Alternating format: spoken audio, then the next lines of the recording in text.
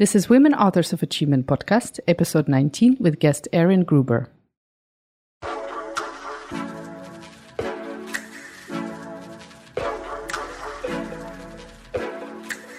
Hello everyone, I'm your host Daria Suvorova and welcome to today's episode. Erin joined Google in 2011 as a project manager for the Governmental Affairs and Public Policy team. And 7 years later, Erin found her dream job with the Google for Startups team. She now leads programs for startups in the DACH region with a strong focus on supporting underrepresented founders. In this episode, we spoke about making bold decisions in life without looking back and the power of persuasion. Enjoy today's episode with Erin Gruber and make sure to follow us on Instagram at WAA.Berlin.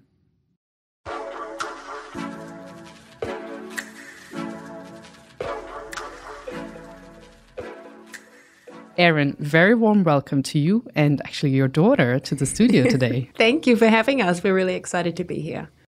You sent such a thoughtful life story before our recording, and it really gave me goosebumps, big times. And I also felt like I suddenly knew you for ages. And I think this is more what the world needs today, is those real, unfiltered stories, and to show that personality, but also the real pathway to success that we sometimes tend to forget. So thank you so much for that. Well, my pleasure. I wonder if I was too honest. Is there such a thing? Maybe not. But it was fun actually to write it down. It made me think about some of the things and maybe think about how I got to where I am. Which we can explore right now. Cool. In that initial phase of your life after university, how did you make decisions? Because you did a lot of traveling, abroad. What pushed you to experience rather than settling down and finding a local job in New Zealand? At the time, I think it was my friends. One of my best friends at uni was from a beautiful part of New Zealand called Hawke's Bay. It's like the wine region of New Zealand. And she was going back home for the summer to live with her family. And she said, hey, you know, my mother works in this beautiful winery. There's a job going. Do you want it? And I was like, yeah, that sounds fun, you know. And so I went and worked in this beautiful place in a winery, just planning to do it for the summer after university finished. And I stayed there, I think, a couple of years and ended up working in more than one winery and kind of really got into that whole scene, which, again, I really enjoyed, but it wasn't the plan. And I didn't really have any expectations or time frame in mind for that. But I wasn't thinking of career at that point, I think. And what was your next step? Then I went overseas. I think this is really typical of the New Zealand experience. I think New Zealand's it's beautiful, it's wonderful. It's very small and it's very far away. So the very common path is you go to university, maybe work for a couple of years afterwards, save up some money, and then leave the country. Most people come to or go to the UK because New Zealand's part of the Commonwealth. We get working visas for the UK really easily, and everybody goes there. You earn some pounds, travel around Europe, and then most people go back home. Okay, so they do tend to return, right? Yeah. Okay. Yeah, most people return. I mean, for me, this is a long time ago, 15, 16 years, and I'm still here. So I'm the anomaly for sure. But I got a slightly longer visa because my grandparents were from England. So I was allowed to stay for 5 years. So yeah, getting to the UK, I didn't have such a short time window in mind. You mentioned you were a self-starter and without the proper work experience. I mean, I don't want to say proper, but you had a different kind of work experience. You still got jobs, you still really got around, and this is very admirable. And I'm trying to understand, was it your character and your natural confidence that really helped you convince, other companies and really pitch yourself as a really great candidate? Or was it something that, a fear of coming back to a settled home, that's something you didn't want to have yet? I certainly not consciously. I guess it was kind of this boldness, right? If you're in your early 20s, I think the constant thought was, well, what can go wrong? How wrong can things go? Not everybody thinks like that. So there is something in your character. I guess. And see, these are the things I hadn't thought of. I think it was kind of tied into that whole experience, right? You grow up in New Zealand, everybody leaves the country at that sort of, 22, 23. That's pretty young to suddenly go from one side of the world to the other and find yourself in London, which has more people than the whole of New Zealand probably like 3 times. And so that's a huge learning curve. And I think just making that move in itself is actually more bold than people kind of realize. And then once you're there, there's just so many opportunities. And really, I don't remember ever being stressed that I couldn't get a job. Do you know what I mean? There's always a job to do. So I kind of just I would look for the jobs, see what sounded interesting, creatively tailor my CV to make it look like I could do that, and see what happened. And how did you land your job at Google? Because you also mentioned there was something magical about it, and that was not right now. That was before the financial crisis, and still then you said it was a really magical experience for you. Yeah, so this was, I'd been in London for 3 years, I think, by that point, and I'd worked at UBS, like in big investment bank. I'd worked at Hogan Lovells, which is a really big law firm, and I'd been in big companies before. And then I got offered this job at Google, and at the time it was in the learning and development team, and I was looking after sales training for sales folks in EMEA, organizing the courses. I wasn't running any courses. And I was even bold enough to really negotiate on the pay that they wanted to give me, because I was coming from an investment bank and Google was offering me less money. I was like, no, I'm not going to take it. I want the job, but I'm not going to take less money. And so that's kind of the level of confidence at the time, which I look back and think, what? There was no basis for that at all. And and then you joined Google, and this is Google in 2008. This is a long time ago. And it was a very different company. I think there was less than 50,000 employees. There might have been less than 20,000 worldwide. I think actually I'm employee number 15,192. Mm-hmm. So I guess that's how many people were there. Even after being in these really cool jobs at banks and big companies, coming into Google was something different. And all those kind of cliches that you hear about Google, a lot of them, for better or worse, are true, right? The people that work there are incredible. And so everyone you speak to is super smart. And most conversations you have are interesting. And the people have, these as crazy a career paths as I did, right? They're just kind of finding their way through. They figure out something they're good at, and then everybody comes together and be's awesome together. And there was this really cool energy. It still felt small and there was a lot of hustle still happening in there. And it felt like a great place to be at the time. Could you tell me, how did you feel when you lost your job during the financial crisis? How did that come around? That was not great. 2008, big financial crisis, shows, it's a long time ago, but I'm sure most people, if they don't remember it from their working careers, have heard about it.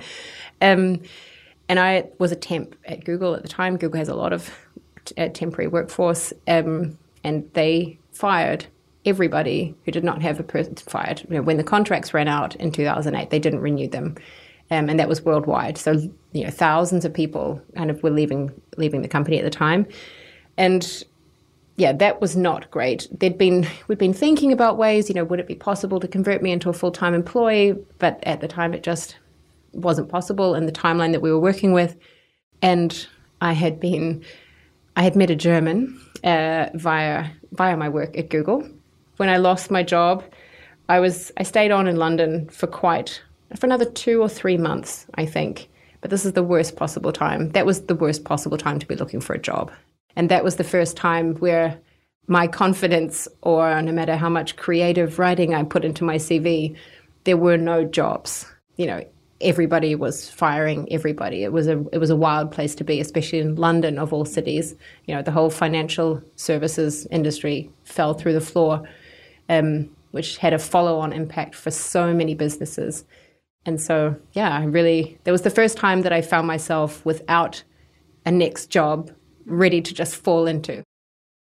How did you really keep your head cool, and also went for that new opportunity in Germany? Because I think during those times, when you have those pitfalls, this is when you have this panic button that goes on. How did you keep yourself still so cool, and with that still made these bold decisions to move to Germany? I don't know. I'm sure there were days where I was not super cool and super calm about it. I mean, I was putting a lot of time. I wanted to feel like I was doing everything possible to make all of these options, find out what my options were. So I was still applying for jobs. I was still speaking to all of the people I knew. I moved in with friends after I think the second month, so I could stop paying such huge rent. And there's always a solution, right? This is what I'm telling my kids all the time, right? There's always a solution, and it's maybe not the solution you might have thought of from the safety of an employed job, but there's always something. So when I got to Hamburg, that was wild. I decided I should learn some German because I couldn't speak any at all, and at a bar or something, I ended up meeting a Kiwi person, another person from New Zealand, and he said, "Oh, what are you doing for work?" I was like, "Well, I'm a lady of leisure right now, using the last of my savings on spending that on German school and, eating pretzels and riding my bike around the town." And he's like, "Well, actually, I think I might have a job for you." And I was like, "What?" And so it turns out he was the general manager of New Zealand's largest company, which is no one's ever heard of because it's from New Zealand. So even though it's big for us, it's small for the world.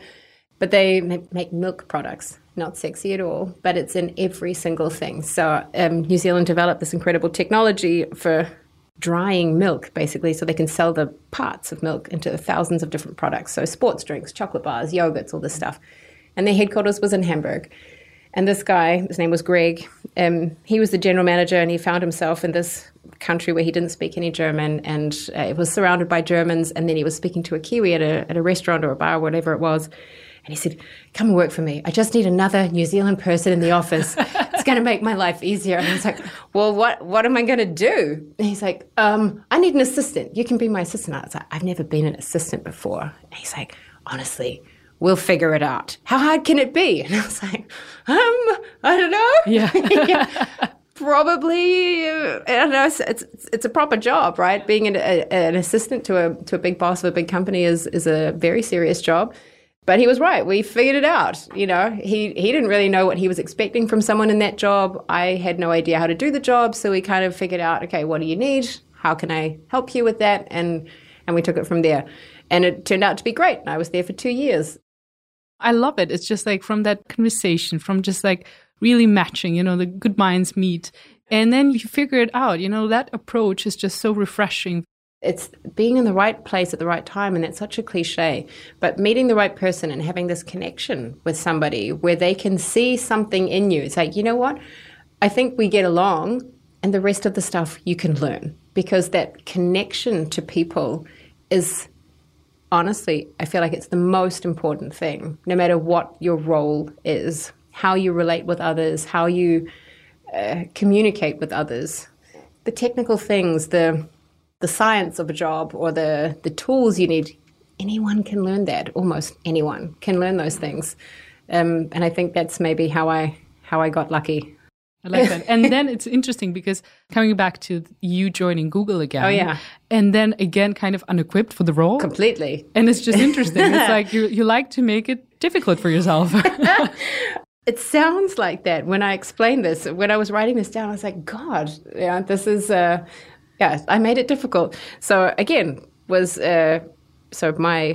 old office fling had kind of become then my live-in partner, slightly more serious relationship. And he was still at Google, and we'd moved by that point from Hamburg to Berlin. And we were at a Google running event. If you can imagine, they do this, that Staffel thing in the Tiergarten. And I was standing on the sidelines, with a few other people from the office, and there was a woman there, and we were chatting, and she said, "So, what are you doing right now? You're again." He goes, "So you're in Berlin, your husband or your boyfriend, he's working. What are you doing?" I'm curious more than anything. It's like, well, we just got moved to Berlin like 6 weeks ago. We were renovating our apartment, ready to move in. I'm kind of taking care of that. And she's like, "Oh, well, it's funny. I've got this job. Maybe you'd be interested." I was like, "Maybe, what is it?" And we kind of she didn't really know how to describe it. She had sort of things in her head that she was thinking that she would need somebody for, but hadn't really put it down on paper. And so I think we kind of made it into what would suit me at the time, like a real project manager kind of role. But in a team, the public policy team, in a team I was completely ill-equipped to work at. I had no experience in that field whatsoever. But at the time, we kind of figured we could figure it out. You also wrote, I somehow managed to convince them and myself. And I think this is really like your hidden talent. You know how to persuade, you know how to convince everyone around you. And you also continue to believe in yourself. What is that you think that's so convincing about you? I really don't know. I like to think, never thought about it in this way. My hidden talent is convincing people of myself. I think I'm genuinely like a hardcore optimist. I genuinely always think that things will work out. I am by nature a very positive person. Don't worry, things do get me down. There's days where I'm not a positive person, of course, but generally I'm thinking that things will be fine. So, when someone says, here's a really great job at Google, do you think you could do that? You don't say no, right? You say, well, I didn't say no. I said yes and decided I would figure it out. Things got relatively intense relatively quickly, and there was a phase. So they knew that my German wasn't very good at that point. And this was the bit that nearly killed me, actually. And after, I think, 2 or 3 weeks in the job, one of the bosses, my boss at the time, she's like, oh, it's getting really annoying speaking English to you all the time. Let's just switch to German. Oh, wow. And I was like, but I don't really speak German. I could order things at a restaurant or, get on a bus or something, but I couldn't sort of sit down with this agency and talk political strategy. You know what I mean? And she's like, no, I'm done. I'm done speaking English. Let's just switch to German. I was like, holy shit. And honestly, the next several weeks, but not even 6 weeks, like maybe 8, 10, 12 weeks, my boyfriend had to coach me out of the house in the morning. He'd be like, it's going to be fine. It's going to be fine. You can do this, just keep going back. And there were days, I remember one particularly challenging meeting, right? And my German, to be fair, it was the best thing that could have happened to me. When I look back at it, it was absolutely what I needed. I speak decent German now, right? And it never would have happened, I think, if this hadn't happened. But yeah, that was really hard. And I was sitting in this meeting, and I was at the point, after, let's say, 4 or 6 weeks, where my German was so much better. If one person spoke at a time, I could probably follow a conversation.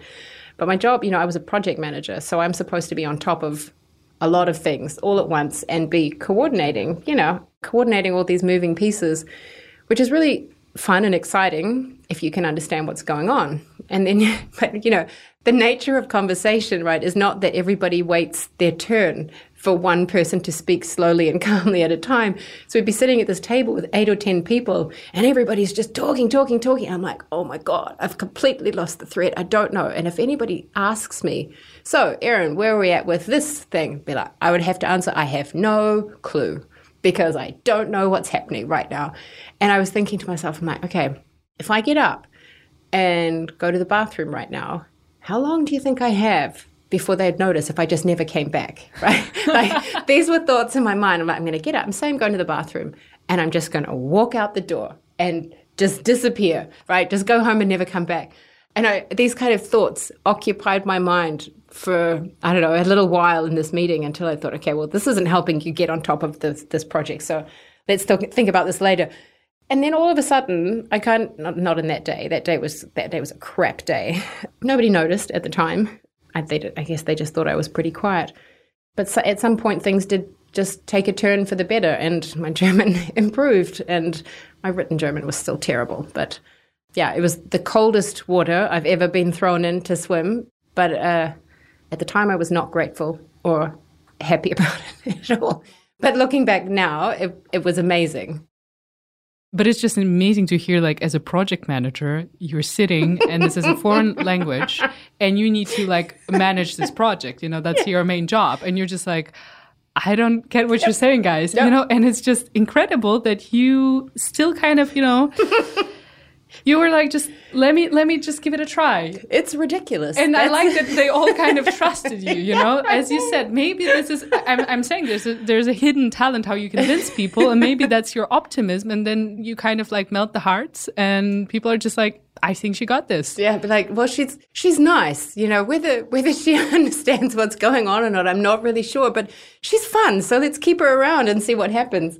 And after these meetings, right, everybody would have to there'd be a flurry of emails and docs and things. And then I can kind of take my time and read back through everything and then get back on top of my game.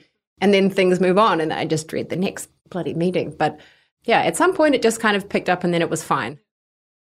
What are you doing right now at Google? And I know this is something that really gets your heartbeat for the work you do. Exactly. Tell me about this. So I worked in that team, the public policy team, for just over 5 years. And during that time, I had my 2 children, you know, took a year off each time, and then came back.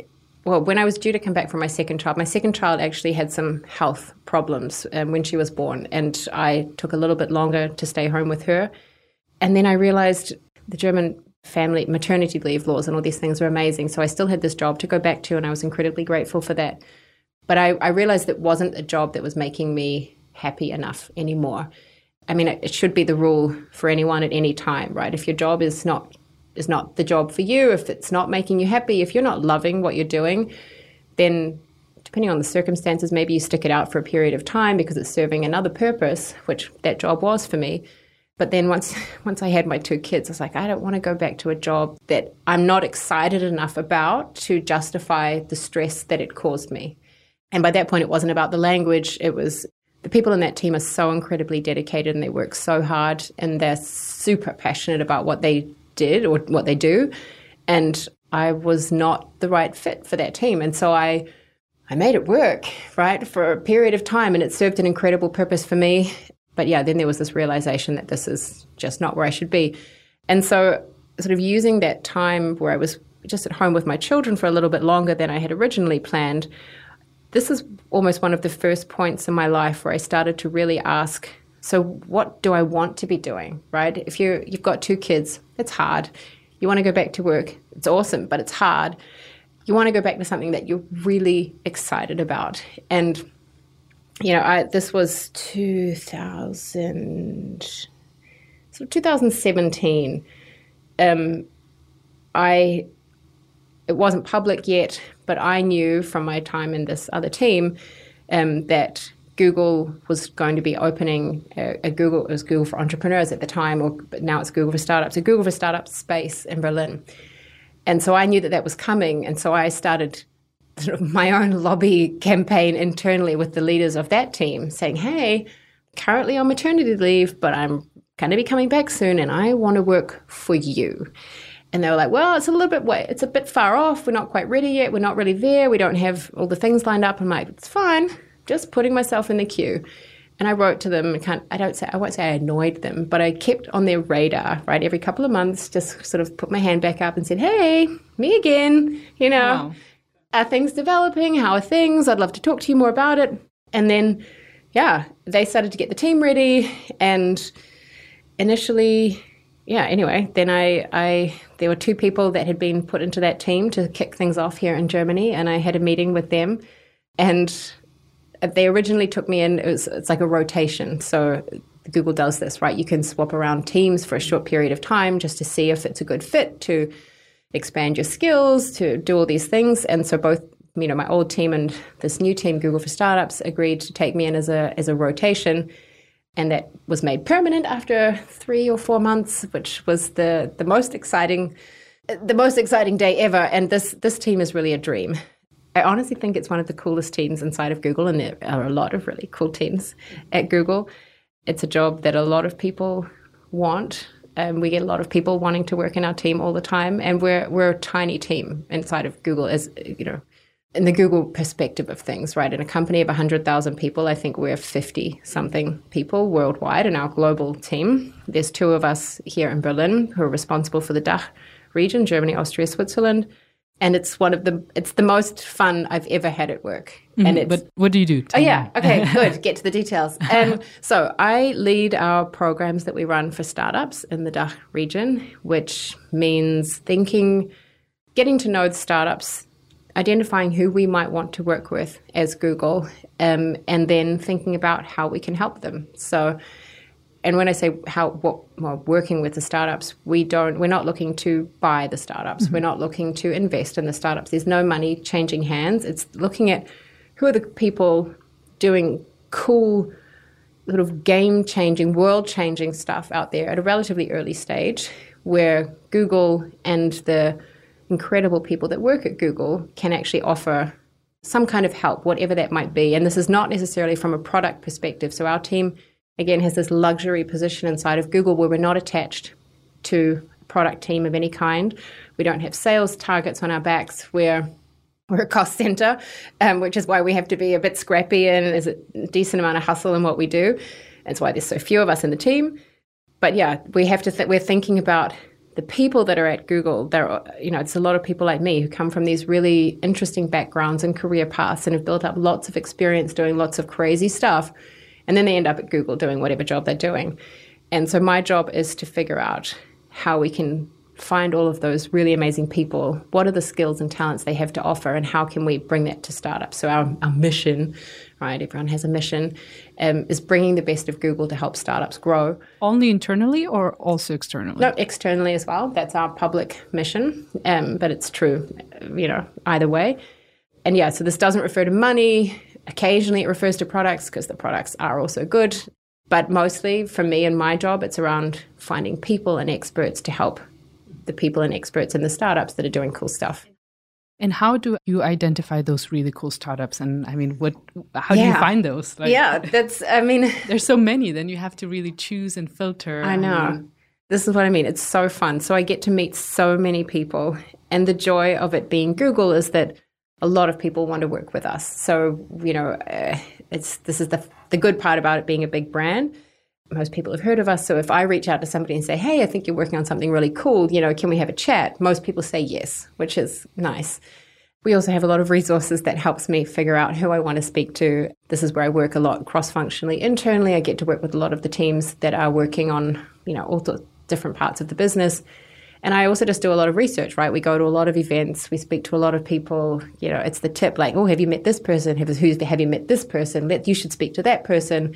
So there's a lot of networking involved, I love it. I've kind of found this job that taps into all the things I genuinely love to do, right? Talking to people, hearing what they're working on, thinking about what's getting them excited, what's keeping them awake, and then thinking, how can I help? Can you tell me of some of the initiatives that you are working on this year or you're planning to launch? So since I've been in the Google for Startups team, here in the DACH region, we have been almost exclusively focused on supporting women entrepreneurs, so women who are founding startups or who have founded startups. And this year, last year was crazy, right, with the pandemic. We have this incredible alumni now of 45 women founders that I've been working with in the past 2 years. We only get to choose a small number of people every year because, as I said, we're pretty small. But it's around 20-ish people a year, or 20 companies. And so I spent my Q1, sort of January to March this year, interviewing my whole alumni community, sort of all of these 45 startups. I spoke with all of them, almost all of them, just to hear how they're doing. Last year was tough on a lot of businesses, right? And so the fact that most of these women, their businesses were still alive, they were still growing, they're still working on a bunch of cool stuff. A surprisingly large number of them still had amazing things happen last year. A lot of them raised money, a lot of them grew their teams or expanded their products, whatever it was. And hearing these stories was the best possible way for me to start this year, right? After last year, I think everybody was pretty low on energy. And then speaking to these founders they just never give up. It is amazing. And I genuinely love this. And so I spoke to all of these women, 45 women, and I used those conversations to drive my plans and strategy for this year. So obviously they're all working on different things and have different challenges, but there's always common challenges too. And particularly among the alumni, we identified everybody after the pandemic and the whole shifting of work and how this affects teams. Every single person wanted to work on some of their leadership skills. So we have designed, I work with Jenny Jung. She's an amazing coach here in Berlin, very well known in the startup scene. We've designed a leadership program for our alumni founders that's kicked off this week actually, and running for the next 6 months, full of one-to-one coachings, team coachings, peer group sessions where all the founders get together and share their ups and downs. And workshops occasionally. That's very exciting, but that's only for those 45 founders. And if someone wants to join Google for Startups, how can they do that? Okay. And have this also like this benefit of participating in that leadership workshop. Yeah, I don't want to make this sound so promotional, but we do have a program actually coming up in H2. I think in early July, we're going to launch applications for our next round. We call it Growth Academy. So it's an 8-week program that'll actually kick off in October, but we'll open applications early. We're looking for the future of e-commerce. When I think of this, it should be super broad. So this could be for anybody with a D2C brand. Maybe it's a marketplace or a platform. Maybe it's an enabling technology for something for other retailers or e-commerce people, a chatbot or a WhatsApp tool or some cool technology that enables other retailers to do cool stuff. We want those. We're looking for the best 8 to 10, depending. I want the best 8 to 10 women-led, anything to do with e-commerce startups. That's my goal for H2. I have had some internal pushback that we might not find 10 women-led startups in this vertical. I strongly disagree. Maybe this audience can help me prove some of my bosses wrong. So this is a good one. Applications will be starting in July. Follow me on LinkedIn for all the announcements. We have a really great newsletter that goes out once a month. One thing I wanted to ask, it's just so interesting. We spoke about this path, how you were exploring yourself and just going with what life was giving you. And that kind of brought you to your dream state, where you're really excited where you are. How do you see your growth from here? Yeah, it's interesting, actually, because I've been thinking about this recently because there's been a couple of other people that I've worked closely with who've moved on to new things. And they moved on to things that maybe surprised me. And I thought, oh, well, that's not what I would have seen you going to do next. And so then it made me think, well, what would I see them going to do next? And what would I want to do next? And I have no intention or no current plans for leaving Google. I really love the work that I'm doing right now. The team that I have and that I work with are the best possible team, right? We have a lot of fun at work, even in this work from home thing. We haven't been in the office for over a year, and I still love my team, and we talk to each other all the time. But I don't know. I've started to get this idea. I'm outing myself now to your whole podcast world. I think a move that would make sense for me is something in the VC world. And I don't have all the skills to go into the VC world, so I think I'm following my same path, right? A lot of the stuff I do there's definitely overlap, right? In startup selection and startup sort of understanding needs and thinking, having the vision to see which startups are going in the right direction. But yeah, there's definitely a bunch of skills that I don't have for that role, but I feel like something in the investment path would make sense for me. What would be your number one recommendation to founders, but also people in their career that haven't found that place and they're still searching? What would be your recommendation to them? When I came to Germany, right, the people are always asking you, well, what's the red thread, the rote Faden in your CV? Like, what are you? Who are you? I was like, well, there's a thread there. It's kind of, there's a curve to it, but there is some common themes when you look through it. And this is kind of how I started to pitch myself as a project manager, because that would then kind of explain these different topics and things that I worked on. But I think if you're still looking for this place where you fit, I think in every job I've ever had, even if it wasn't the job that I sort of expected or felt prepared for, there was something about the place I ended up that excited me. So it's either the company that's cool, or the boss or the leader of that team is inspiring, or or I don't know, there's some kind of connection. Or maybe the role was really cool, even if the company was not ideal. Like there has to be something about it. And so maybe it means you end up working in a company that's not your dream company, doing the role that you can really build yourself in, or the other way around, right? End up in a company that you think is really cool and going where you want to go, but you just do any kind of role in there. And then you carve that out and kind of turn that into something that is for you, right? I think this is something also people shouldn't underestimate, is that there's often more flexibility. If you can get into the right place and then prove to them that you're either really passionate about something or that this is going to be really big and important, something new and innovative, you can most of the time, if you feel passionate and confident and sure enough about that, you can probably convince somebody to let you try it out at least for a little while. And then maybe you carve your own job out there. I don't know. There just has to be something. You don't have to tick all the boxes in every job. Just tick one box. That's a really good recommendation. And the last question, which I love asking my guests, drum roll please, is always about women authors of achievement. And Erin, do you have a woman that you would like to give a spotlight today? And who is your personal woman author of achievement?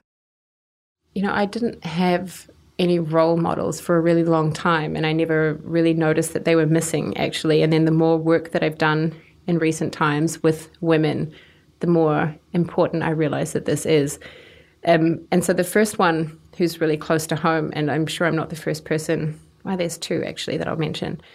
Verena Pauster, right? I'm sure other people have mentioned her. She's such a Powerfrau. Like everything she does is amazing. And she also has this constant positive energy. Like she's never sitting down. She's looking for solutions, and she's excited to talk to tons of people. And she has this incredible network, and she uses it in the best possible way. And yeah, she's a mother, and she's always ready to help. I've spoken to her so many times. I've called her up and said, hey, I'd love to ask you about this. And she's always open for that. Totally random questions and things.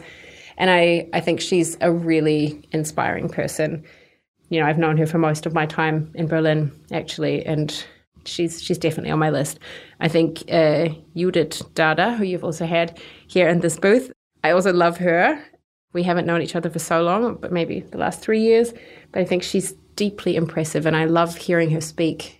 I love the way she talks about almost anything. She's incredibly smart, but incredibly fun and really approachable. And I also love how she wants to share her energy and talents. On a slightly further afield, I'm also in love with Arlen Hamilton, right? She's like the superstar kind of role model. But I loved her book, and I've heard her speak. We had her at one of our Google for Startups events at TOA a couple of years ago.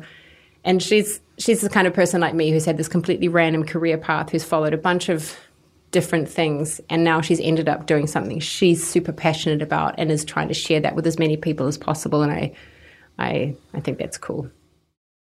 Well, three amazing women. Three amazing women. Erin, thank you so much for this conversation and for just letting us and me explore your life path and understanding you better.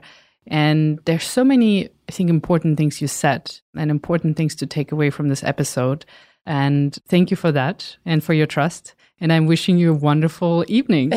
Thank you for having me. It was fun. It was fun for me. I hope it was interesting for anyone else. But really, reach out to me anytime. I'm happy to meet all the new people. Thank you for joining us today. You can subscribe to the show on Apple Podcasts, Spotify, or wherever you listen to your podcasts. And please don't forget to leave us a review. We're always excited to read them.